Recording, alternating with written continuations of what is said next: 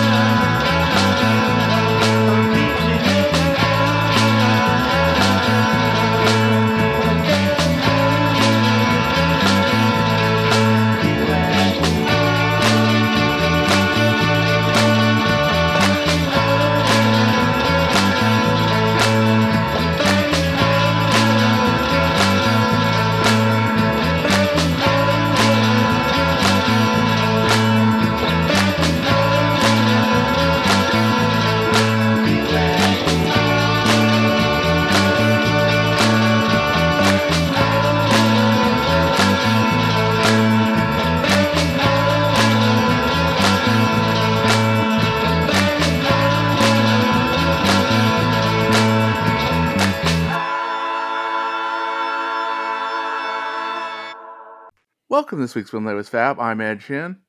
And I'm John Stone. All right, so we are back. While we're waiting on Let It Be and the Get Back book, we decided to go back to the first Beatles film, which actually has some similarities to Let It Be in its own way. Beatles traveling around, trying to find a place, and then doing a performance at the end of the film. That could describe both of them. Right. There's an odd kind of symmetry there. A Hard Day's Night dates back to the beginnings of television. Richard Lester was actually a director in American TV in the very early 50s. Right. He had a TV show, I think, in Britain. You know, he was one of those guys that was running around doing everything for like from 50 to 53, which really would have been just when people were starting to get televisions in their homes here in the States. Right. And then, so he was a young man, and then he decided to do what many young men did after the war and go and see Europe. I somehow felt a huge release when I left America. I was only 22. So he traveled around, and he ended up in London, and again, because he's a guy who knew what he was doing, they hired him to produce TV. You know, I know that Britain, like a lot of countries, has a thing about you have to have a special talent because they don't want immigrants to take away jobs from Englishmen. And so apparently, because he stayed, I guess Dick Lester could do some things that the English couldn't. So, I mean, within a year of when he showed up in London, they gave him his own variety show. Right. It was the Dick Lester variety show, although, you know, you have to wonder, Did anybody know who Dick Lester was? It's like... They all come from somewhere, It's a new medium. And so if you're on TV, it's because someone in authority felt like you should be there. With that background, the scenes at the end of Hard Day's Night actually make some sense. He knew precisely what that world looked like. Yes. The whole character of Victor Spinetti as the TV director, Dick Lester knew that character very well, that whole look. Yeah, the sweater had to come from somewhere. I'm willing to bet there was somebody that he knew, I'm going to turn that guy into a character someday. Right. Somebody needed him. It was during that period of time that Lester hooked up with Peter Sellers. I was very fortunate that I met Peter Sellers and Spike Milligan within the first year that I was here. You really get the view that British show business was a tight family. People keep going in and out of this story. So-and-so knew so-and-so, That led to the film that we all know about, the Running, Jumping, Standing Still film.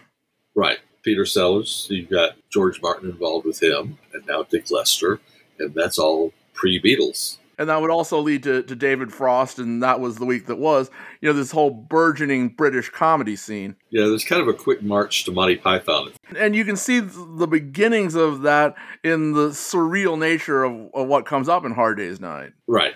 I mean, Help more so.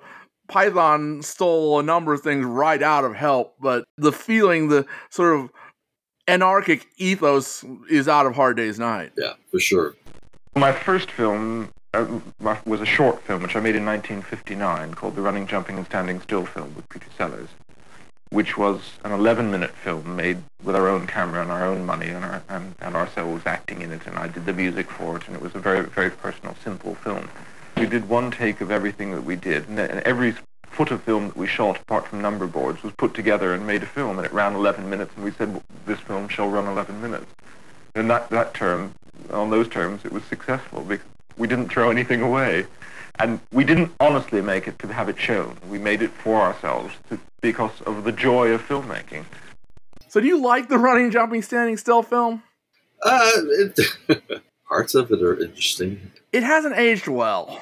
How very polite of you. It's a comedy style that's very antiquated. Well, but you can also sort of see how that then became the Beatles playing in the field, the Can't Buy Me Love sequence. Right. Although the Ruddles do a better recreation of Running, Jumping, Standing Still than the Beatles do anywhere in Hard Day's Night. The business with the tree.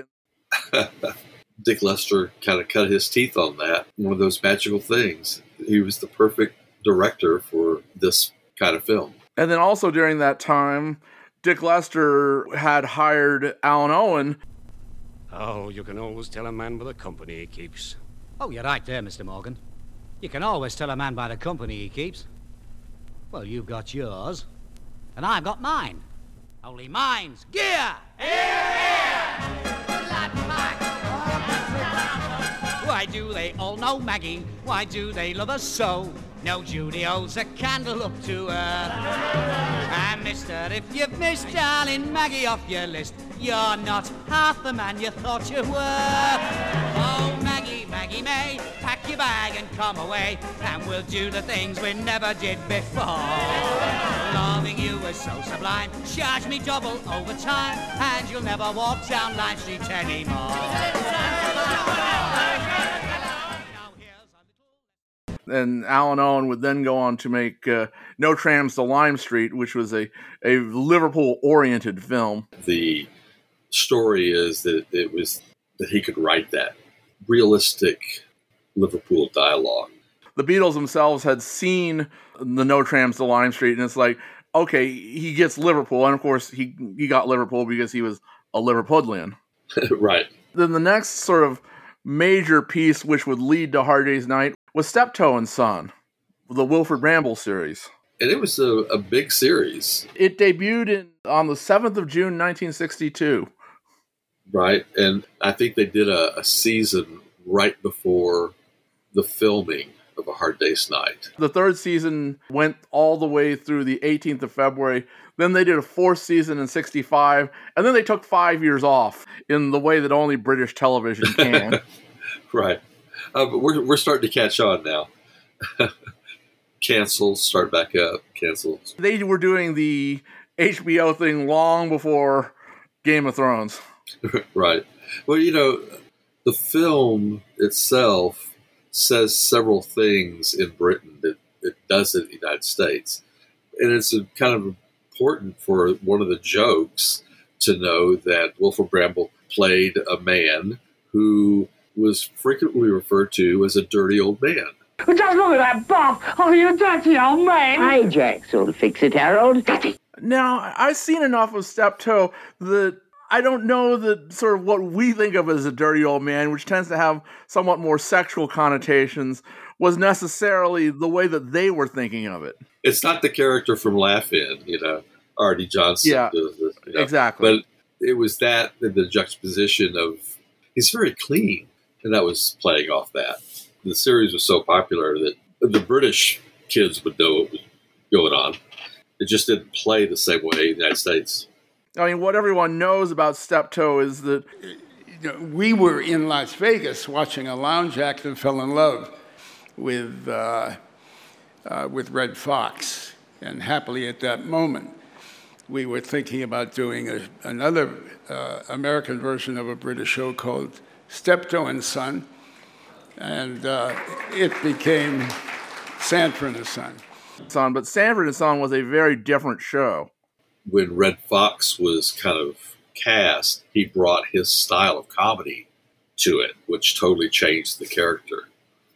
The original Steptoe is much more of a British class comedy, and so they then proceed to have arguments over that. Well, it's kind of the Andy Capp character. You have put the milk in first again, haven't you? Always put the milk in first. Well, you shouldn't. And the proper way to do it. In the correct circles, the milk is always put in last. If I was to take you to Claridge's and if I saw you putting the milk in first, they'd know straight away you was lower class. They'd say, hello, he's a right miff, isn't he? Miff? Milk in first. It just ain't done there. Just a little tip, try to remember in future. I like that at the very beginning, when you first see Paul, Bramble is there, dressed very smartly, and he's reading a men's magazine. Well. Of course, Paul's got a grandfather while he's been away, hasn't he? Steptoe.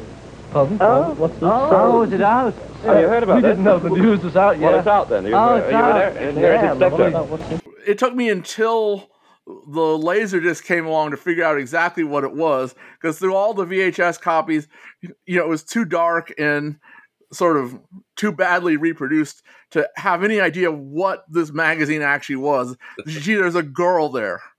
And then finally, once I got to a copy that was good enough that I could actually see what was going on, it's like, oh, it says gentlemen only.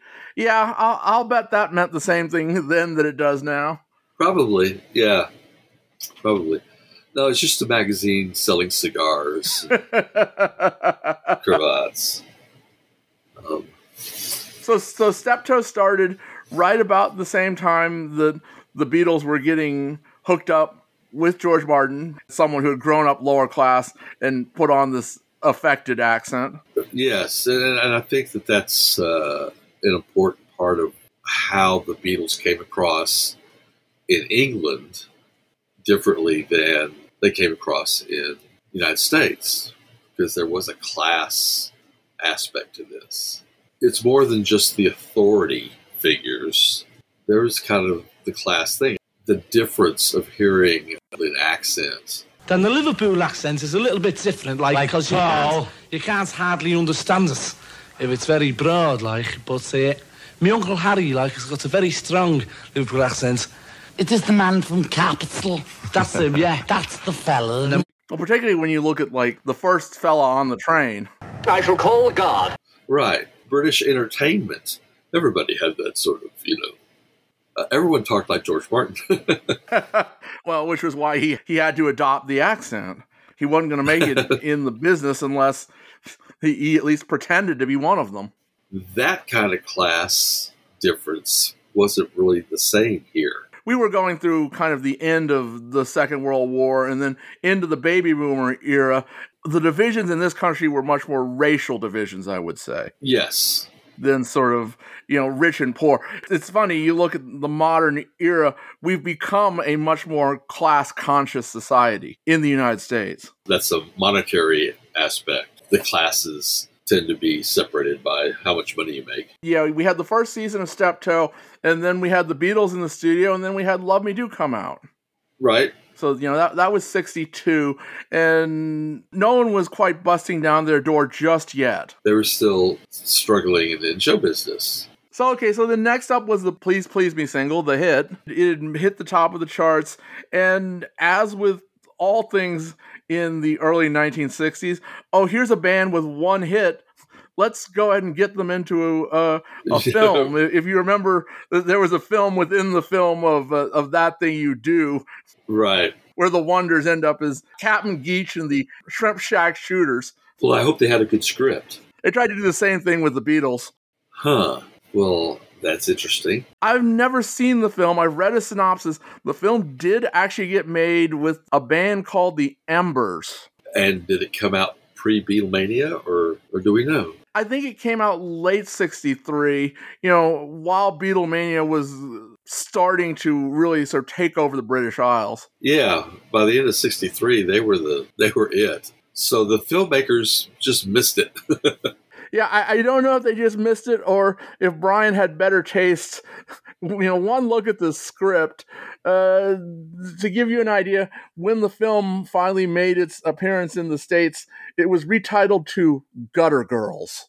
Gutter Girls, that's great. That sounds more like the Joe Orton film in 67. It could very well have had a fair bit in common. I mean, from what I know about it, it was high school girls who were easy and went around showing their sexual exploits by carrying around these yellow teddy bears. Well, wow, that would have been great to open up with. Well, she was just 17.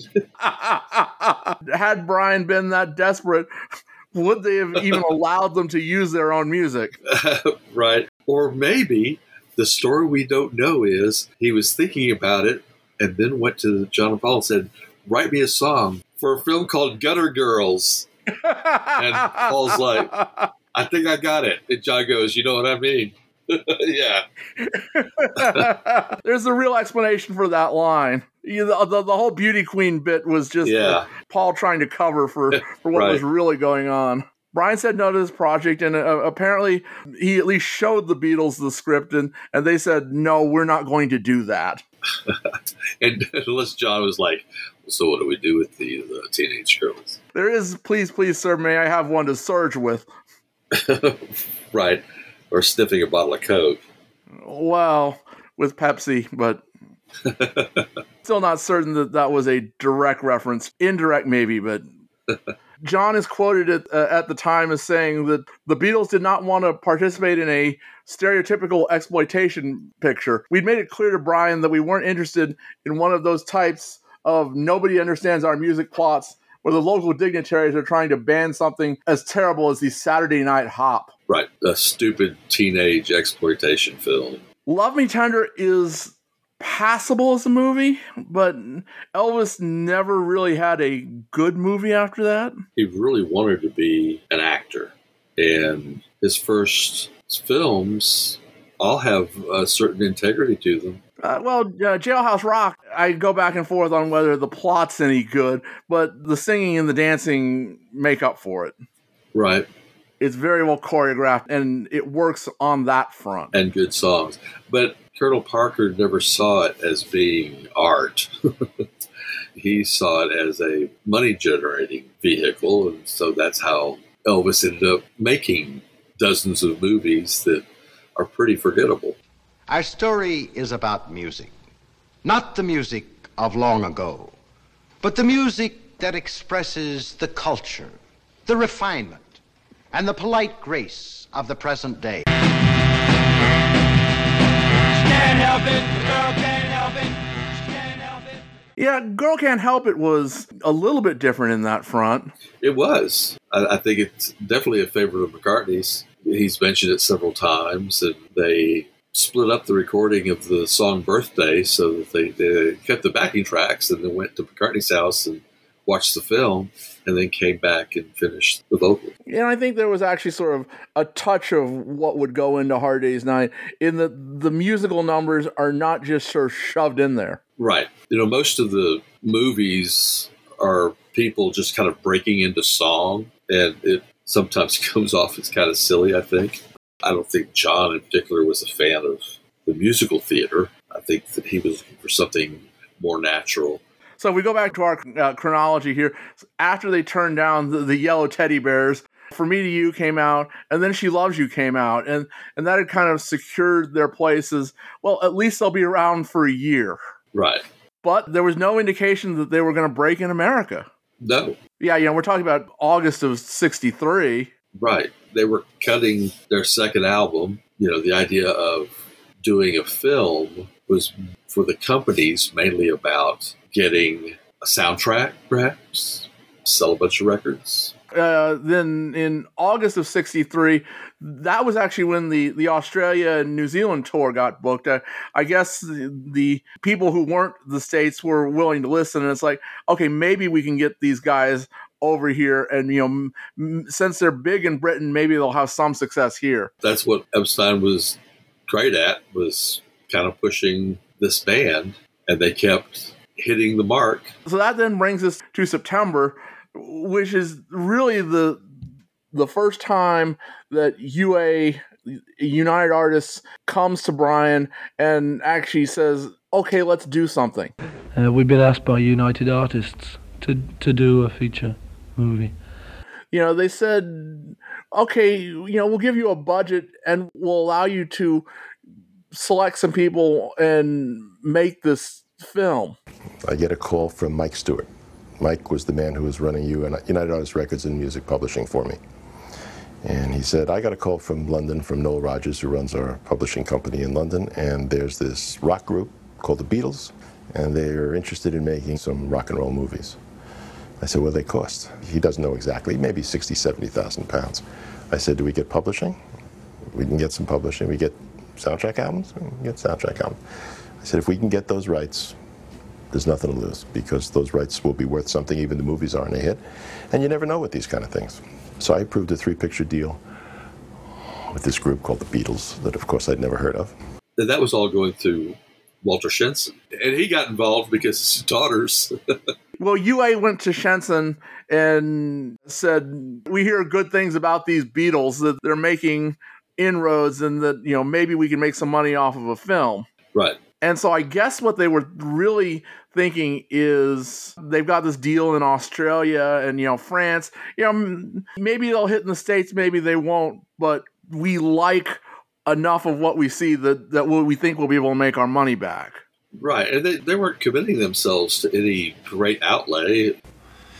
In fact, I believe the movie was made for less money than the first album of the Beatles created. $500,000 for a motion picture, that's nothing. Right. And they hired basically a TV director. Exactly. So United Artists had authorized Shenson to go as high as 25%. Shenson came in, and when they got to an agreement, Brian said, well, we won't take any less than 7.5%. So UA at the time was overjoyed. And unlike the folks over at Dick James, they did actually, after the film became a hit, raise that figure to 20%. Right. I would presume that there were better rates on help. That 20% probably came about in part with their renegotiation for the other 2 films on this contract. Right. Another odd thing about that contract was that the rights to the film, after a certain period of time, reverted to Walter Shenson. That tells you just how much United Artists thought about this movie as something that people would want to look at any point in, maybe 10 years from now. And I think it was just about 10 years. Oh, yeah, go ahead, take the rights. We don't care. Right. But the thing about that is what United Artists actually wanted out of the deal beyond that was the rights to a soundtrack album in the States. They did not have a contract for a soundtrack album in Britain. Well, they couldn't. because the Beatles We're signed to Parlophone. They did come out with an instrumental soundtrack album, but that's not what they wanted. Right. Someone still said, "Oh, well, they're not big yet, but by the time we get this film made, enough of the craze will have migrated over to the States so that we can make some money off of a soundtrack album, because the records are where the real money lies." Right. And it's important to note the songs that are on American Hard Day's Night are only the songs from the film. Yeah, there are 7 or 8 new numbers from a film we're making at the present time, to be serious for a moment. In Britain, the Hard Day's Night album has a second side, which are all Lennon McCartney songs. In the States, they went to Capitol. Capitol used a bunch of those songs for an album called Something New. And then there was also a weird agreement on the publishing that United Artists or Unart Music Corps would get some share of the publishing. U.S. publishing and British publishing and worldwide publishing are all different deals. Yes. I don't know whether they sold that share back to the Beatles or it just sort of went somewhere and no one ever really noticed. And we don't get the credit anymore on the records, but we still get the check. Since I was buying the records at the time, aware of the Beatles, I can only remember seeing the Hard Day's Night album for a few years. After a while, it kind of disappeared again. Yeah, it came back out when Let It Be came out. The United Artists, there you go. Yeah, they may not have kept it in print. But then you have this contract, and you have a contract with Help. Help didn't have any of these. Who knows? It still was a United Artists film. It's a corner which hasn't been investigated well enough. Mark, hopefully the next book will cover this in enough detail that we can figure out what exactly is going on. Right. Fact is, we don't know everything. And Mark may be the only one that does. Even then, he's willing to admit that he doesn't know everything. He likes paper. Follow the contracts. Figure out who does what. So he'll be able to know why the publishing of the songs changed or didn't change. Right. Then comes October, and this is when Alan Owen actually started trying to write a script. Right. Again, we have a quote from Alan Owen from around that period. I had a couple of false starts trying to write a fantasy film. No, fantasy in what sense? You like Elvis fantasy, you think? Yeah, well, I think he was just looking to, what are we going to have these guys do? What are they? It wasn't just an automatic, well, let's do a thing on their lives. Would it be dramatic or just strictly wrapped around your singing? Oh, we don't know yet, really, what it's going to be like. I don't think we'll have to do an awful lot of acting. I think it'll be written round the sort of people that we are, and there'll be 4 characters in it, very like us. After looking through it, I quickly realized that nothing could compare with their own fantastic lives. Right. It's funny. One of the great things about the film is that it has kind of a documentary feel to it. The camera angles and the black and white. By that time, a lot of your films were in color. Girl Can't Help It was in color. Right. As I was saying, this motion picture was photographed in the grandeur of CinemaScope and in gorgeous, lifelike color by Deluxe. Right. So once he decided, okay, we're going to make this a quasi-documentary, he went to Brian, and Brian hooked them up for Owen to hang out with them for basically 2 days of their life. Right. And just to see what was going on, how it worked. Screaming girls. Madcap escapes.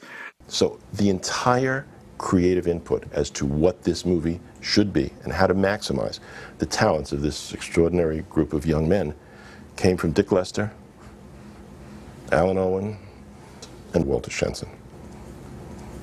You look at the Maysles documentary, while that wasn't what Owen was referring to, it's when they're on that train, that's sort of very similar stuff. It really is. Of course, I didn't see that film for a long time. I didn't really know of its existence. But once I saw it, it is striking how there's a similarity to it. Madcap things on a train. Well, especially, all that stuff where they're playing around with the Maysles brothers and doing slates and, people coming up to them. And then, of course, there's that priceless bit with John and the little girl. Right.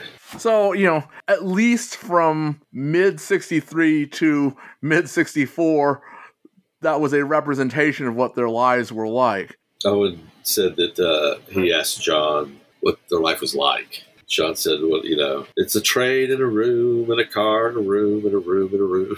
It's a great quote. And it found its way into the film. So it did, but he gave it to Paul's grandfather. They're not exactly the same because John didn't mention the train.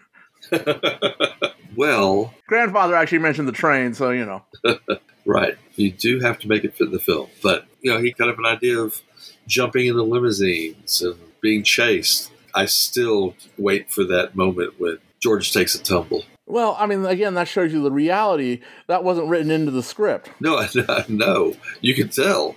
Well, he fell. He fell pretty hard, too. Uh-huh. And John is laughing. What Owen had written into the script, one of the things that the Beatles just absolutely refused to do was once Paul showed up, they were supposed to hop on the back of that truck and just start playing to stop the crowds. Yeah. And it's like, no, we're not doing that. Right. That's kind of superhero stuff. Or again, it's the Elvis thing, I'm going to hop on the table and start dancing and singing, and everyone's going to pay attention to me. Yeah. Well, the first song being Should Have Known Better in the baggage car was kind of the perfect way to do it. They're kind of playing, they're kind of not, but it's kind of an appropriate spot. Yeah, the film had been going for maybe 10, 12 minutes at that point. Right. And Patty had been introduced. Subtly. And again, it's this business of the classes that we didn't really recognize quite as much here in the States.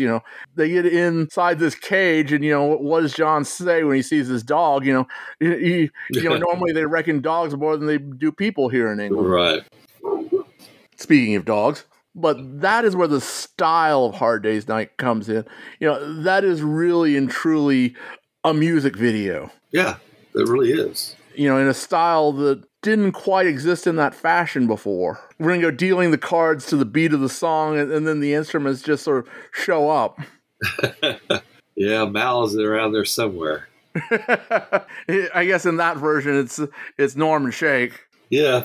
November 63, I Want to Hold Your Hand was recorded, and that would, of course, solidify their presence throughout the Western world, at least. Yeah. Britain, United States, Canada. It kind of started it all. Stuff kept coming in a way. They came and they were in the United States for... Well, they were in Paris for almost a month.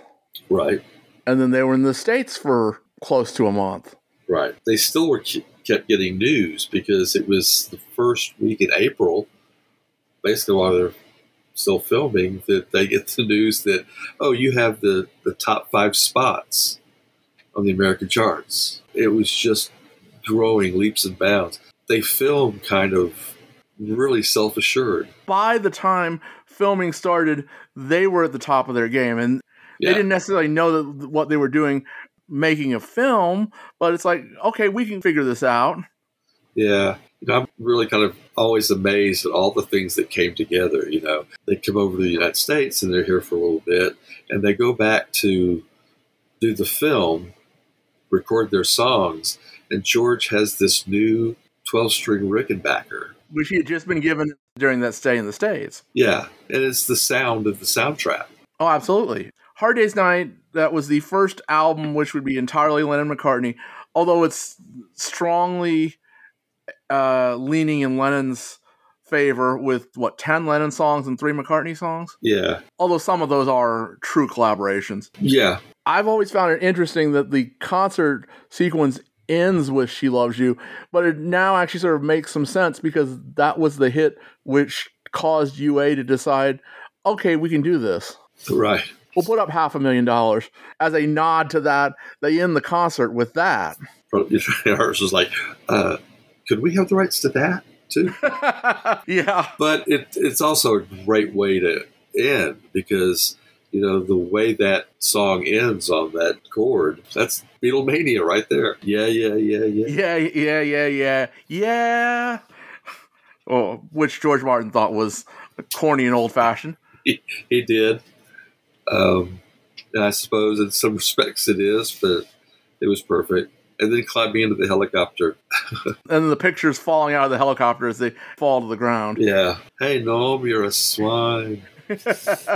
Richard Lester filmed in the style he did using multiple cameras because they didn't want to have to do too many takes. I don't know if things were quite as bad as Lester says, where the only way they could get it was to feed them a line and have them say it back. I think they were able to get through scenes. Yeah, probably. I mean, we don't know, but that may be how the style of dialogue, the rapid fire one-liners sort of came about. But as far as when they were filming... I mean lines, Ducky. Can you handle lines? Well, I'll have a bash. Good. Give him whatever it is they drink. Coca-Rama? It doesn't seem like they're starting and stopping every couple of lines. Well, I'm sure someone will prove me wrong, but I'm thinking surely John's bathtub scene was not scripted, because it sounds so much like John Lennon. I would be willing to bet that what is in the published script is, John ad-libs dialogue in the bathtub. They probably did have the U-boat in there. Oh, yeah. Well, I'm not saying that it's not set up, because obviously they were working towards the gag, but I'm not sure that they really had to spoon feed every line. Which is the way Richard Lester likes to remember it. Yeah. Now, I do believe what they say on the DVD, what they talk about, the biggest issue was with the costuming, that they would constantly take away pieces of their costume and not bring them back. Right. Continuity is a big deal on film, because you'll notice real quick that the clothes switch from scene to scene or don't cut together well. There's the one scene... which is actually a stolen scene where you see them driving away in the limo, and then they cut to a scene of them inside the limo. John goes from wearing a white shirt with a tie to a turtleneck, to a black turtleneck, and that's because the second part of that scene was actually something they just captured as they were leaving through the gates of Twickenham. They had the camera on them, and it's like they were just goofing around, and oh, well, that fits real well here. One of the things I found interesting was Nick Lester remembering that, the way he shot it was different with the multi-cameras, and he got some sort of memo from the higher-ups that there's a scene, and I believe it's And I Love Her, where the camera pans, and for a second or so is actually aimed right at a light, which is... It was the origin of the lens flare. Yes, and that's supposedly a no-no. Well, at the time it was. To make an immersive, professional movie, you did not have flare, until a revolution in movie making changed it. In the 1960s, new filmmakers wanted to show their movies weren't made in a box. They turned to flare to capture a documentary-like look. And so they wanted him, they're like, you can't do this. And he's like... I just did. Right. So that's kind of a Beatles thing, Lennon did the same thing, or George Martin, because Capitol at first with the song Revolution was like, it's too distorted. It's like, we want the distortion. And then the other thing is that you had the French New Wave, you had those rapid cuts. Lester was very much aping that style, but it was a style that people in the States hadn't seen yet. Right. Jules et Jim and those sort of French New Wave cinema movies of the time. And it's like, what, again, the Beatles thing is, well, these people are doing this. We like this. We're going to go ahead and use it and turn it over to the masses. Right. And as we were saying with the Should Have Known Better, the whole thing is really, here is the future of music video. But you could take the individual songs. And they did. And you have videos. You have, each song has their video, except, well, I guess Can't Buy Me Love. Well, it kind of does. I mean, the whole business of going up and down the stairs and then running around the field. Right. Yeah. There's the monkeys right there. And my favorite part of that, you got the shot of the shoes, and then you've got Dick Lester with a coat over his head playing John Lennon. Right. Because one of the afternoons that they were filming, John had to go off to the Foyles luncheon to pick up an award for his book. It caused a little controversy. You got a lucky face. Right. And if you didn't know, it's pretty amazing to realize that is two separate sites filmed 6 weeks apart. Because they really filmed part of it at the beginning and then part of it at the end of shooting. But it cuts together so perfectly. Yeah, it has a great look. All the things that came together. The story was good.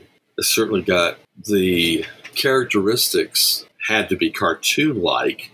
They're drawn in broad strokes, but you do get kind of the idea of their characters. Well, and this is really the first time that we actually got that. I mean, we got a little bit in sort of press conferences and the TV appearances, not so much here in the States. I mean, we really only ever had Sullivan at that point. The British had some variety shows, done a little bit of comedy, Moonlight Bay. And they also had Saturday Club and, well, the radio shows for sure. Yeah, I mean, and that was, again, a form of what Beatlemania was in Britain that we didn't have.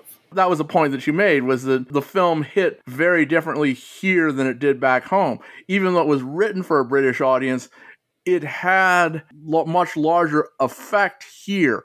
It really sort of solidified Beatlemania in the States. Yes, I have a distinct memory of being very excited to go see A Hard Day's Night in the theaters when it was released. And so I went, and I guess I was about 10 years old.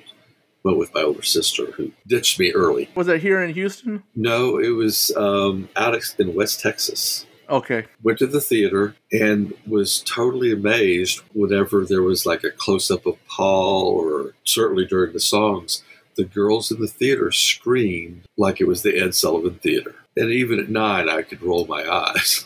That's the first time we ever got a real good look at them. Absolutely. We'd had photographs, and television was a little 10-inch black and white thing. Right. And while this was black and white, they were up there larger than life on the movie screen. Absolutely. And basically being who we fantasized they were. From the very beginning. The script brings you in, and it's like, welcome to our world. It's not like, oh, you're on the outside, you're just sort of watching us do our thing. Here, come on in. Hang with us. Right. What happened when the Beatles hit at the beginning of the year, in 1964? Records were being played, people were talking about them a lot in schools, and we were inundated by teenage magazines, which already were around, covering Paul Peterson and all the cute boys on TV. But then suddenly all you could find were Beatle magazines. And so you got a clearer view of them, more pictures, more copies of interviews that they'd given in Britain. But it was the movie A Hard Day's Night that whatever fantasy you had built up in your head because you'd been reading these magazines was now on the big screen. And it hit every note for me. And it was also acceptable to the adults. Sure, they'd broken through a little bit with the people in charge of the TV when Paul did Till There Was You, but here the parents were, oh, okay, this is pretty okay, I can let my kids listen to these guys. I was very happy when my mother heard And I Love Her and said, that's a beautiful song. And I thought, yeah, they could do that. And the reaction from even the hardened press, the infamous Andrew Sarris review from the Village Voice, I want to read just the last paragraph here because it tells you something about what people thought before and after Hard Day's Night of the Beatles. They take themselves seriously enough, all right. It is their middle-aged admirers and detractors that they don't take too seriously. The Beatles are a sly bunch of anti-establishment anarchists, but they are too slick to tip their hand to the authorities. People who have watched them handle their fans in the press tell me that they make Sinatra and his clan look like a bunch of rubes at a county fair. Of course, they have been shrewdly promoted, and a great deal of the hysteria surrounding them has been rigged with classic fakery and exaggeration. They may not be worth a paragraph in 6 months, but right now their entertaining message seems to be that everyone is people. Beatles and squealing sub-adolescents as much as Negroes and women and so-called senior citizens, and that however much alike people, in quotes, may look in a group or a mass or a stereotype, there is in each soul a unique and irreducible individuality. If that's not taking them seriously, I don't know what. It's pretty amazing that this film, which was explicitly not written for film critics that one of the most respected critics of the time would call this the Citizen Kane of jukebox musicals. Yeah, they didn't mean it to be necessarily, but at that point, the realization that this was art, this was something, it wasn't a teenage exploitation film. Well, it's that same bit of magic that the Beatles would bring to really a whole lot of things. Right. They came up with something really, really good. They and a group of people around them, but they were in front of the camera. They had to make it real. It was their film. Ultimately, the success or failure lay on their shoulders. Yeah. And to this day, it's a quotable film. What are you messing around with that boat for? There's a car waiting. Come on. He's very fussy about his drums, you know. They loom large in his legend. You're a swine. Hey! Who's that little old man? Well, who is he? He belongs to Paul. The whole grandfather character, it's a brilliant move making the antagonist be the so-called adult, the grown-up. Right. Not to mention the fact that Wilfred Ramble was only about 30 years older than Paul when they made Hard Day's Night. Wow, that's pretty impressive. And Paul today looks better than Wilfred Ramble did in... Back then. Yeah, it's true. The nominees for Best Scoring of Music, Adaptation or Treatment are George Martin for A Hard Day's Night. And Alan Owen did actually get a nomination for an Academy Award in 1965. He didn't win, but just the fact that it got a nomination is pretty amazing. Yeah. The nominees for Best Story and Screenplay, written directly for the screen, are Story and Screenplay for Alan by Alan Owen for A Hard Day's Night. Funny how it all seemed to come together so well. It was the biggest commercial for the Beatles you could have. Fun and entertaining and cheeky. Help is on the way. Help is the new Beatles movie. We're telling you about it now because it took you so long to get down to see A Hard Day's Night, the Beatles' first movie. Once you were there, you'll laugh just as hard as any of the critics, including your own sons and daughters. So here's our helpful hint for troubled grown-ups. See Help. It's in color. It's a United Artists release. It's got spine-tickling adventure, side-tingling laughter, and a Beatles' eye view of this much too serious world. So be the first adult in your group to seek help from the Beatles. Then recommend to the kids.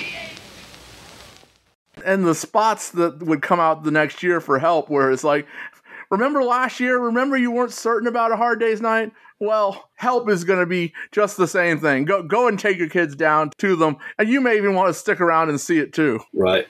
As with everything else Beatles, the success of A Hard Day's Night would launch several vaguely similar enterprises. The closest is probably Ferry Across the Mersey. It's Jerry and the Pacemakers, and they aren't just all right. They're terrific in their first full-length motion picture.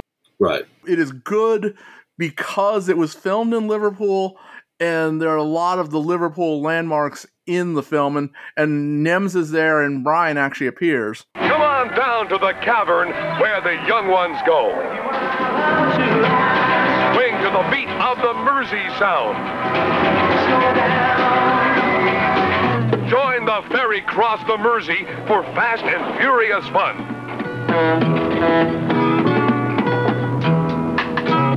So ferry, cross the Mersey. There was a competition between the Pacemakers and the Beatles that I think Brian felt. If the Beatles are going to have a movie, Jerry needs to have one too, because he saw them as being, they'd had #1 hits. It just doesn't work as well as Hard Day's Night at all. The dialogue is no good, and the Pacemakers as characters are almost indistinguishable from each other. Yeah.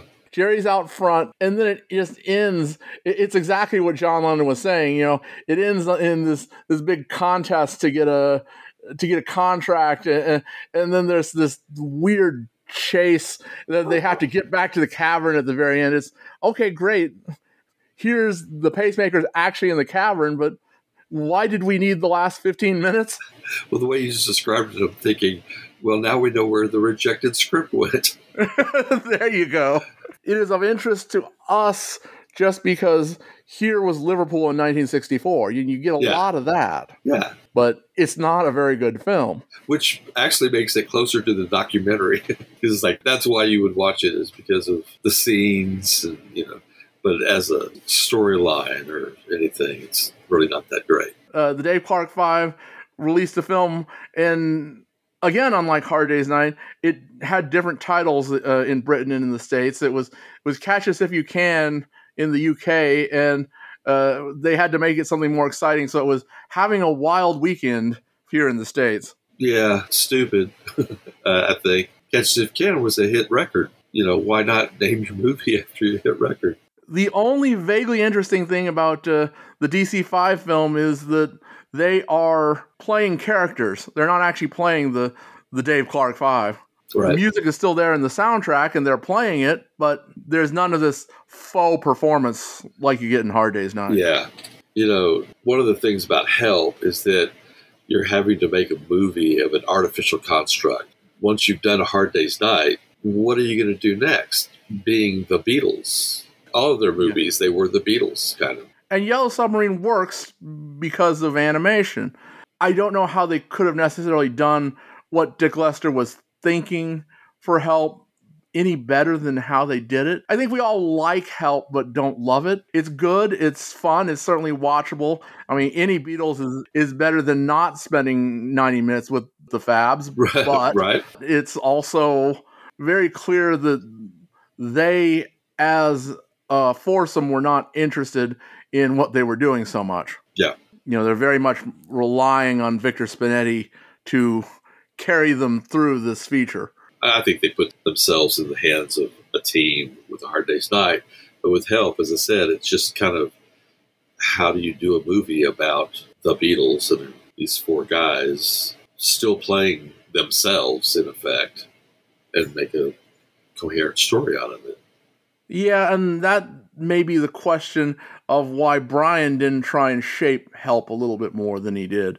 Yeah. He is the one that really could have had a bit more of a role in the script and in the final product. There's some good actors in it, not us, because, we don't act, we just sort of do what we can, It's quite hard for me to film that. Leo McKern's exceptional in it, and so is Victor Spinetti and Roy Kinnear, the thin and the fat fella. They're good together. The James Bond thing, foreign spies, in effect. Boris and Natasha. Right. And good thing, because we probably would have never had any of George's sitar music without Help. But it's not a great story.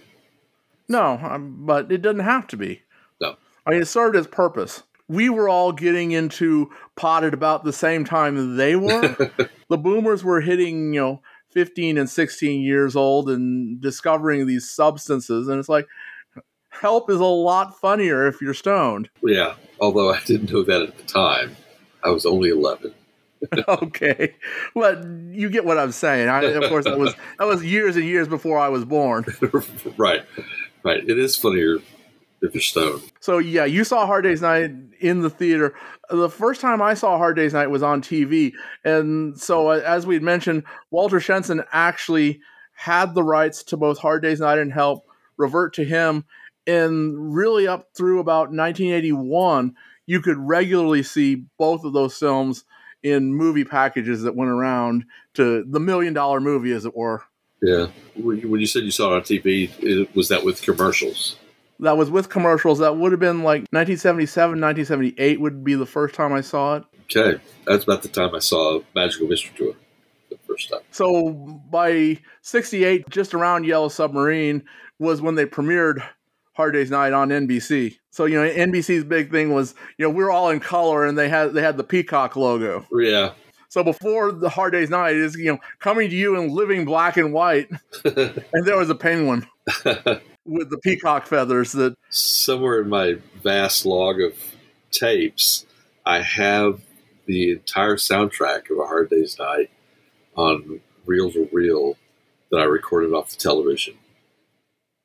I don't know why, but I did. For a long time, that was a pretty valuable thing to have because the mono mixes weren't around anywhere. Right. Now we actually have them, or at least have reproductions of them, and they are significantly different. The biggest difference was that they never quite got the speed correction right for us here in the States, because they had altered the film speed to make the TVs sync up. Because otherwise you would get these rolling lines on the TV when you filmed a TV screen or a monitor. Huh. It was 24 frames per second versus 25 frames per second. So it was ever so slightly slow here in the States. And it wasn't until the first of the Criterion reissues that we actually got it at the correct speed. I didn't know that. There's a reason for you to go and find your tape should you want to. Although I've got digital copies of the soundtrack through the ages as it's changed. But that's always been kind of an interesting little tidbit about pretty wild. The TV airings. And so Hard Day's Night was quite an accomplishment. It was. And I was going to mention one other thing that I remember it just being touted very much at the time, was that the album A Hard Day's Night, the fact that it was all written by Lennon McCartney. And that was just something that was in all the articles. It was usually complimentary of their writing, but the fact that they had written all of it. And it's really where you really became aware of this songwriting duo. This one was all of them. Yeah, I mean, the most we got pre-Hard Day's Night was, who writes the lyrics and who writes the music? And it's like, then they had to explain, no, we both write both. It wasn't a question of the volume of songs that they would be releasing and the quality of that volume. There were a lot of singles coming out. Hard Day's Night had singles of And I Love Her and If I Fell and I'll Cry Instead. As you mentioned, it was able to sell both on UA and, Capitol had something new, and then Capitol also had the ability to release the singles. So it ended up being just like, one or two songs didn't get released on as a single. Capitol. Oh, yeah. Either as a single or on something new. Yeah. From the Hard Day's Night album. UA may have gotten a smart move. We'll release an album. We get a soundtrack album, but you guys can release it too. Yeah, it was all very confusing in a way at the time because Beatles 65 came out around all that. So you had something new in Beatles 65. The whole thing with VJ, it was all very confusing to a young kid. No one was telling you, here's what is actually going on. You were just voracious, anything that had Beatles on it, music or whatever, it was. And that was what was known in the industry. That's why they put out all these horrendous beat bugs and Pete Best album. If it had Beatles on it, a lot of times you didn't know what it was. It just said Beatles. Okay. And even if you did know what it was, that didn't stop your grandmother from saying, oh, he likes those Beatles. This looks like it. Exactly. Well, it's a truism of my life that I have, because it's known that I like the Beatles, I have been given more stuff than I ever collected on my own. All right. Very good. So let's see. Just one more week until the Let It Be box. That is just incredible that it's that close. I'm so looking forward to it all. I mean, now we're going into the holiday season. We'll be able to see Peter Jackson's thing before too long. Pretty amazing that we've hit this point, and like I say, sometime early next year we are going to get the highest resolution copy of Hard Day's Night, the 4K release from the good folks at Criterion, and that in and of itself is something that I consider kind of amazing. Criterion considers themselves the keeper of the best versions of the best films, and there in the middle of it is Hard Day's Night. Casablanca and Citizen Kane and Hard Day's Night. Yeah. But don't kid yourself. Don't think this is the last form you'll see. There'll be something out in 10 years that'll make you go, holy mackerel. Well, I mean, at that point, they can take the original negatives and beam it into our brains. But see? Or it'll be on an Oculus. You can be in A Hard Day's Night. Well, I mean, that was what I said. That's what the script does, is it brings you in and says, you too can be sitting on the train hanging out. I would take being in black and white for an hour and a half to hang out with Patty Boyd for a little while. Well, yeah. Or even the train car, We can have a few more people in there. There you go. One more topic to figure out. We'll manage that. We'll be around next week, and then into Let It Be. Into Let It Be. It's because we just won't let it be. All right. Talk to y'all next week. Bye-bye.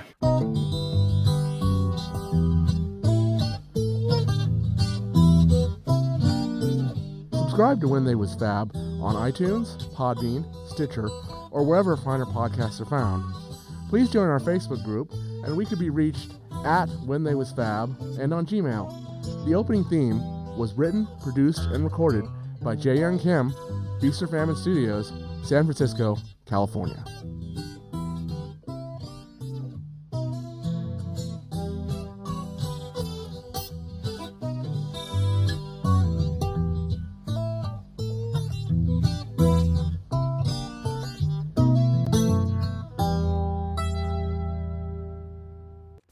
Dick Lester said, you've got to get stuff when they're playing these numbers. So get a couple of those new 10-to-1 zoom lenses and just do what you think. So it gave us total freedom, because you've got to remember that in those days, there was no video assist or anything like that. You were the director's eyes, you were doing it, and nobody else saw it until tomorrow.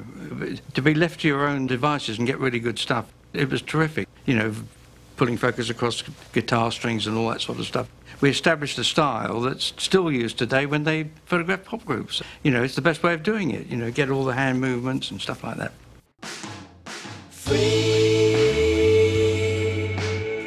I tell you one thing, there's sickness going on, and there's some good people doing work in hospitals, but they got no bread to do it on. Not only are they working in a miserable condition with sick people, but they're scraping the barrel for funds to keep going. Turned out nice again.